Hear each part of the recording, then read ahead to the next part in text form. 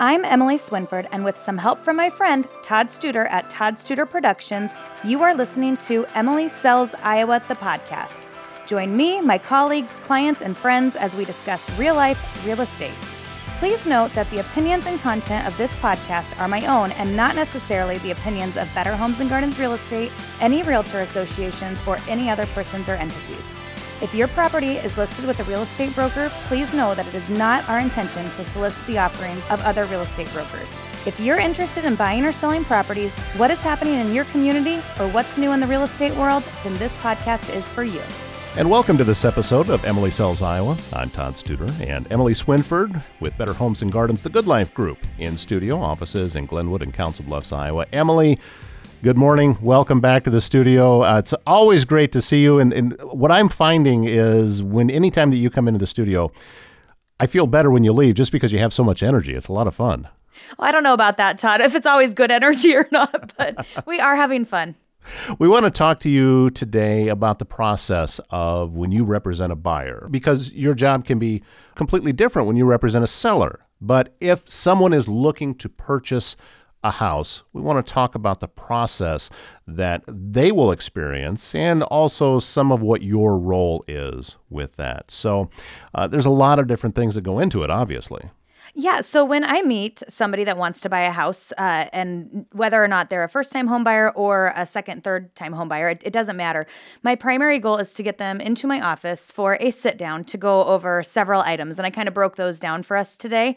And I just, again, find myself repeating the same thing over and over to all of the buyers that I work with. So I thought it would be kind of fun and valuable to be able to just kind of go over some of those things that we discuss in those kind of first-time buyer consultations. I remember years and years ago when someone was buying a house, the idea of getting pre-approved wasn't really all that common, but now it's almost necessary, isn't it? Yeah, it is. And, there's a lot of different ways that you can go about the process for buying a house. Some people say contact your agent first, or some people say contact a lender first, or go to an open house first. So there's not necessarily a 1, 2, 3, 4, step program for home buying, but there are certain things that need to happen in a certain order for somebody to successfully be able to buy a home the smart way. Well, and oftentimes this type of purchase is not like going to the store and picking up groceries or things like that and making snap decisions. This type of purchase needs some thought, and you're making often a lifetime decision, and that can be intimidating. And I think that is where someone like you and your profession, it becomes so beneficial. Yeah, and I think that's one thing to really know and understand when you do hire a realtor, whether you're a buyer or a seller, is that, I think some people think we sell houses, we show houses all day long, and that is 100% part of it. But the truth of the matter is you are hiring us to represent you, and the state of Iowa requires that we act as a fiduciary for you, which means that we are obligated to act in your best interest and that we are truly representing you as a party in the transaction. So it's not just about selling or about showing pretty houses or, doing open houses. There's a lot more that goes into that whole side of things where we're actually legally representing you as a fiduciary. Well, you kind of touched on it just a minute ago. So if I know that I want to buy a house, do I call you first or do I call the lender first? So you can, but if you do call me, what I'm going to do is a couple different things. I'm going to try to schedule that kind of sit-down buyer's consultation that we just kind of briefly touched on, and then I am going to encourage you to contact a lender. And there's a lot of times where the lender and I might sit down with you, side by side. So you kind of get things rolling with them on the phone. And then we sit down with you together so that you have the real estate side and the financial side, all those questions can be asked at once because they do play on each other. So a lot of people ask me where they should start when they're contacting a lender. And what I tell people is start with a referral. So start with where you do your everyday banking. If you have somebody there that you like, know, and trust, contact them, and they might have a mortgage loan officer that they can refer you to. I've got several great loan officers that I'm happy to, refer to you depending on what your specific needs are, or talk to your family and friends and see who they've been happy with. And so that's kind of the starting point, but it's not just about getting pre-approved. Anybody can go online, fill out an online application, they spit out a pre-approval. And then a lot of people bring that spit out pre-approval to me and they're like, here we go, we're ready to go. And then I say, well, what type of financing are you pre-approved for? Because we're going to need to know that when we write the offer. Okay, you're pre-approved for conventional financing. How much money are you wanting to put towards your down payment? I don't know how much I need to put down. So there's a lot more that we need other than just that pre-approval letter to be able to write an offer. We need to know what type of financing you are going to move forward with, because there's certain houses you can and can't buy based on what type of financing you're using, how much money you're going to need up front, who's going to pay your closing costs, and all sorts of those specific items that you just can't get by typing in an online application. So I always recommend having a sit-down meeting with a lender who's going to go over the pros and cons of all of your options, because a lot of people have a lot of options. Well, and talking about lenders means we're talking about money. How much do I need to have when I come see you?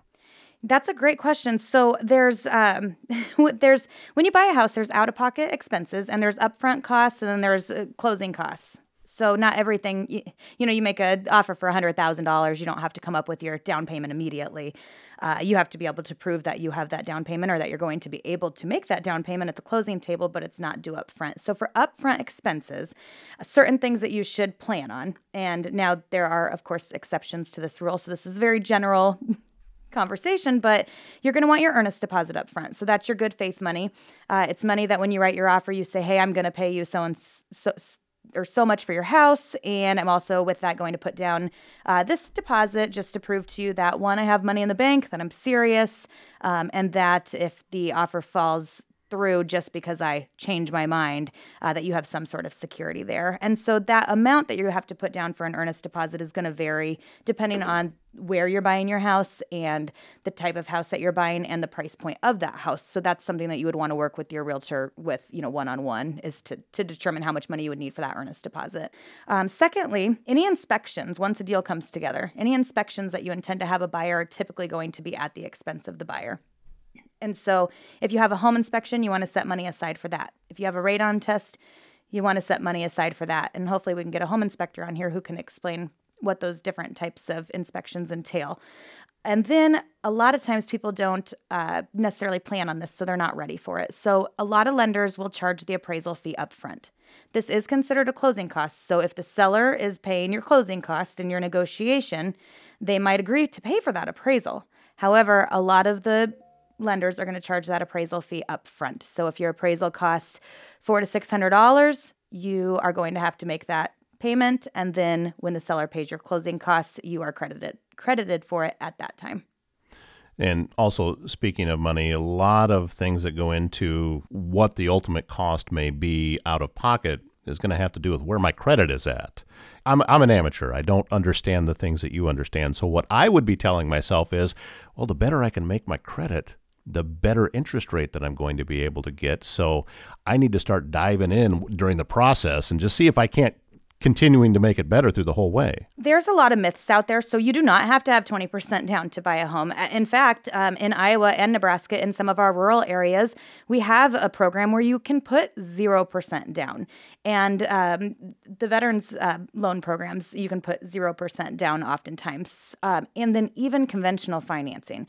There are 3, 5, 10, 15, 20% down programs for even conventional financing. And so everybody is going to when they go to their lender, the lender is going to say, okay, you're qualified for, say, FHA and for conventional. And I'm not the money person. I know a little bit about it, so I can send people in the right direction. But the lender ultimately is going to tell you what your options are. And there's pros and cons to all of those options. So you want to sit down with them so you have a better understanding of how much money you're going to need, one, up front, like we just went over, and then two, when you do sit down at the closing table.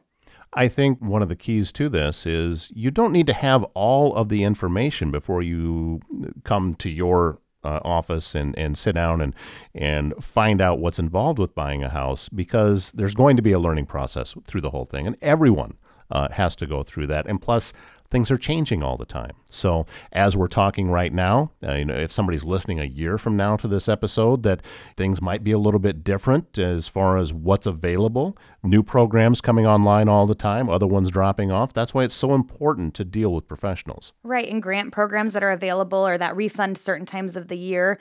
And so it just depends, and everybody is different, and every transaction is different. And so it is really important to sit down with the lender and know exactly what you're getting yourself into. A lot of terms involved with this and a lot of descriptions. What's a purchase agreement? What is that, and what should I be looking for when I see one? Yeah, so that is one of the things that I do with my buyers when we sit down initially. And the first thing I say is, I'm probably going to overshare. You might already know a lot of this, but my biggest fear is assuming that you know what you are signing, and then 1, 2, 3, months to years down the road, you're mad at me because you didn't understand what you were signing. And so I go through the purchase agreement, or I try to go through the purchase agreement line by line with my buyers before they ever even make an offer. And it benefits everybody for a couple of reasons. So number one, I can sleep at night knowing that you know what you're signing and that you're not going to be mad at me down the road. Number two, you have a very good understanding of what, again, you're getting yourself into prior to signing a legal contract. And then number three, when it comes time to make an offer, and this is really why I like to do these, is when you walk into that house that you want to buy, it's an emotional response. And so say, just for easy numbers, that house is listed at $100,000. Well, now all you're thinking about is, I want this house. How can I get this house? Should I pay $105 for it? Should I pay $95? How long has it been on the market? The only thing you're thinking about is, how am I going to get this house, and what am I going to pay for it? So then when we sit down to write the offer and I'm asking you about, do you want to have a radon test? You're like completely overwhelmed because all you're thinking about is, I want this house. How much do I have to pay for it? Or when we go over how we're going to clear title, do we need an abstract? Do we need title insurance? And you're looking at me like, I don't know, I just want the house. It's very, very overwhelming to work out all of those details when we're trying to get you the house. And so I like to go over all that stuff so that when it comes, game time, it's go time, let's make an offer. It's bing, bang, boom. What are you going to pay for it? How much are you going to put down for your earnest? Do you want to have a home inspection? You already know what you're getting, what you're doing. You already know what all this stuff means. And it just makes it go so much smoother, and you can make your offer faster.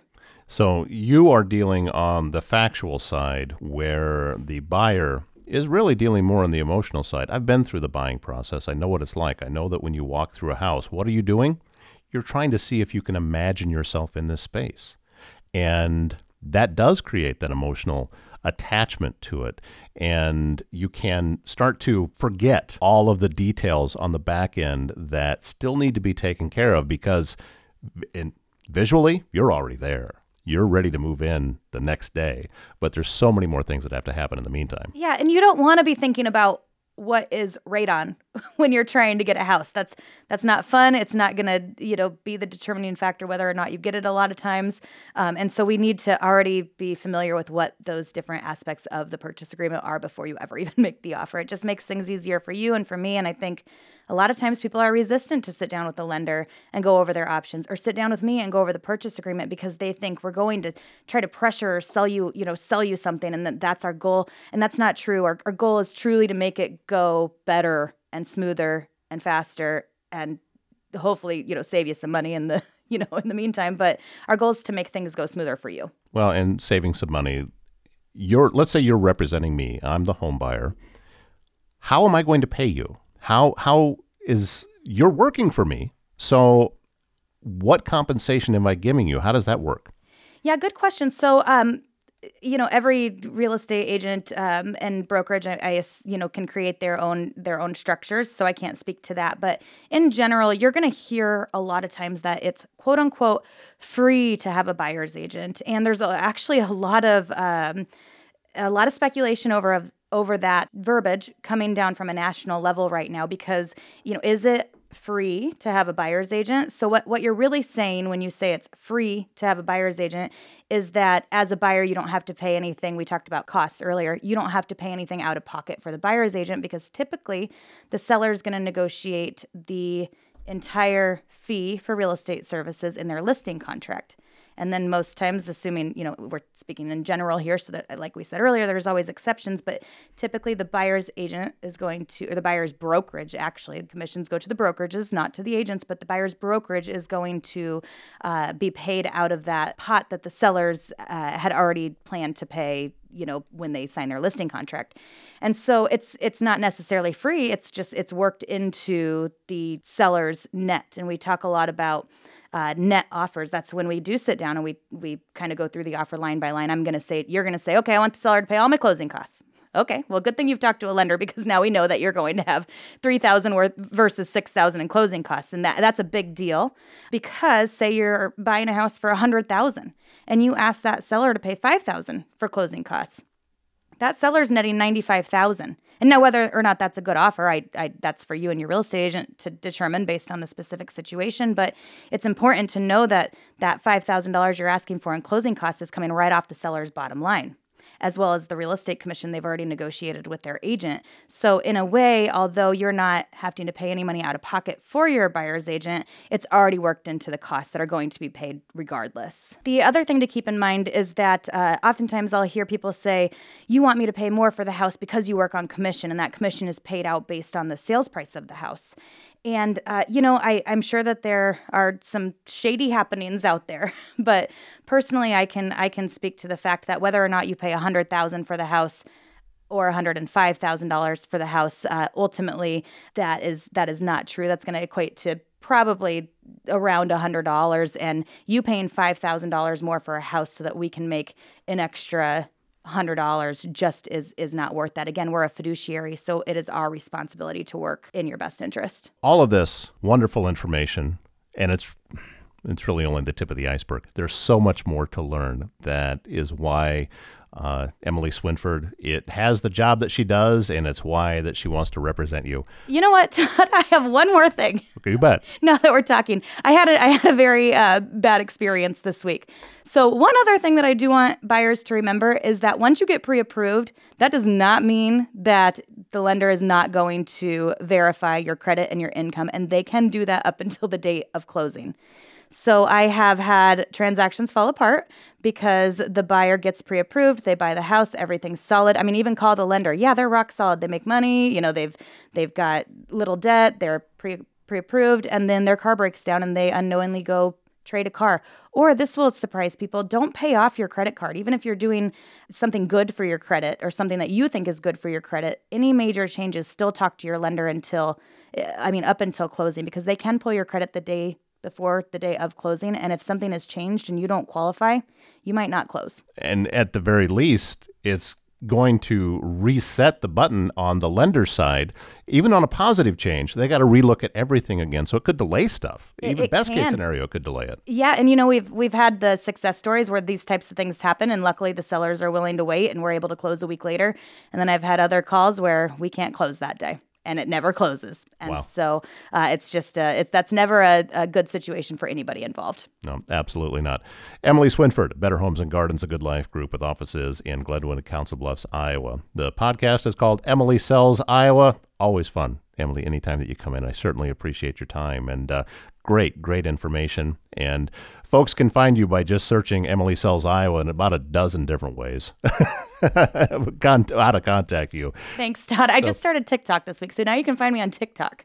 Wow. Okay. My 13-year-old was very excited about my new TikTok account. So okay, we're gonna talk after we get done here. Times. All right. We invite you to listen to all of the episodes that we've already recorded, and watch out for new episodes coming out weekly. It's Emily Sells Iowa. So until the next time, take care.